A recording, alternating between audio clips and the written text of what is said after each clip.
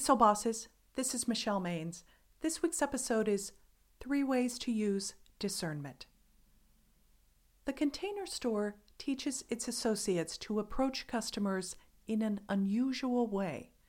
They avoid the age-old customer service question of, "Can I help you?"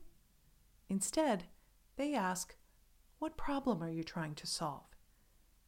They've learned that their customers don't show up just to browse. They're there to make a buying decision about a specific storage problem.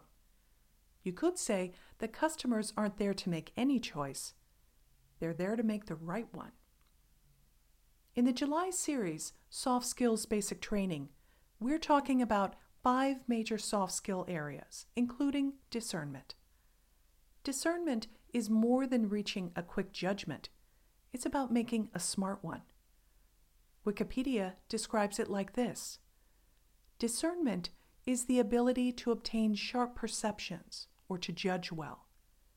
Discernment involves going past the mere perception of something and making nuanced judgments about its properties or qualities. A discerning individual is considered to possess wisdom. I once worked with a guy who had boundless energy. After Carl's first month on the job, he mentioned over lunch that he had made a list of key players for potential one-on-ones. Who was on the list? Almost 300 people. A collective groan went up from the table. Jumping into 300 meetings? That's next to impossible, even if you're doing it speed dating style in 15-minute increments. Did Carl have the right idea about meeting heavy hitters face to face? Yes. Yet his execution plan was so taxing that it wasn't wise for anyone involved.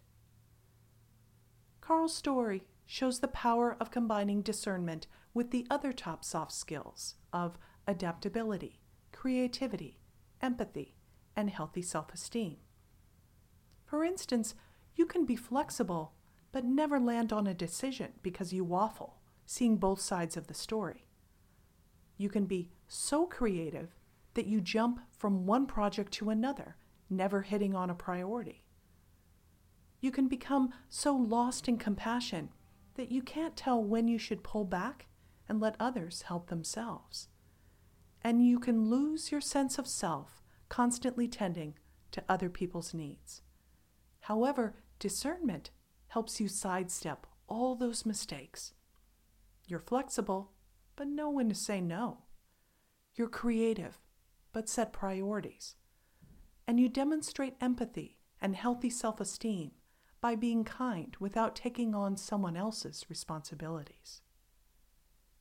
Life is filled with complexity and uncertainty, but shrewd choices can help you navigate that uncertainty. Use discernment to understand if you're at a turning point. Turning points aren't lit up in neon. They're often small, hard-to-see changes that require reflection. Use discernment to determine if you need more information. If your stomach is doing flip-flops or if you sense something is missing, sleep on it before you give your final yes or no. And use discernment to break down a choice into tasks and priorities. Take the right actions at the right time. Poor decisions and rushing leads to repeats and do-overs, and no one has time for that. Remember that you're the creative, wise CEO of your life. Make choices that matter. I'll see you next week.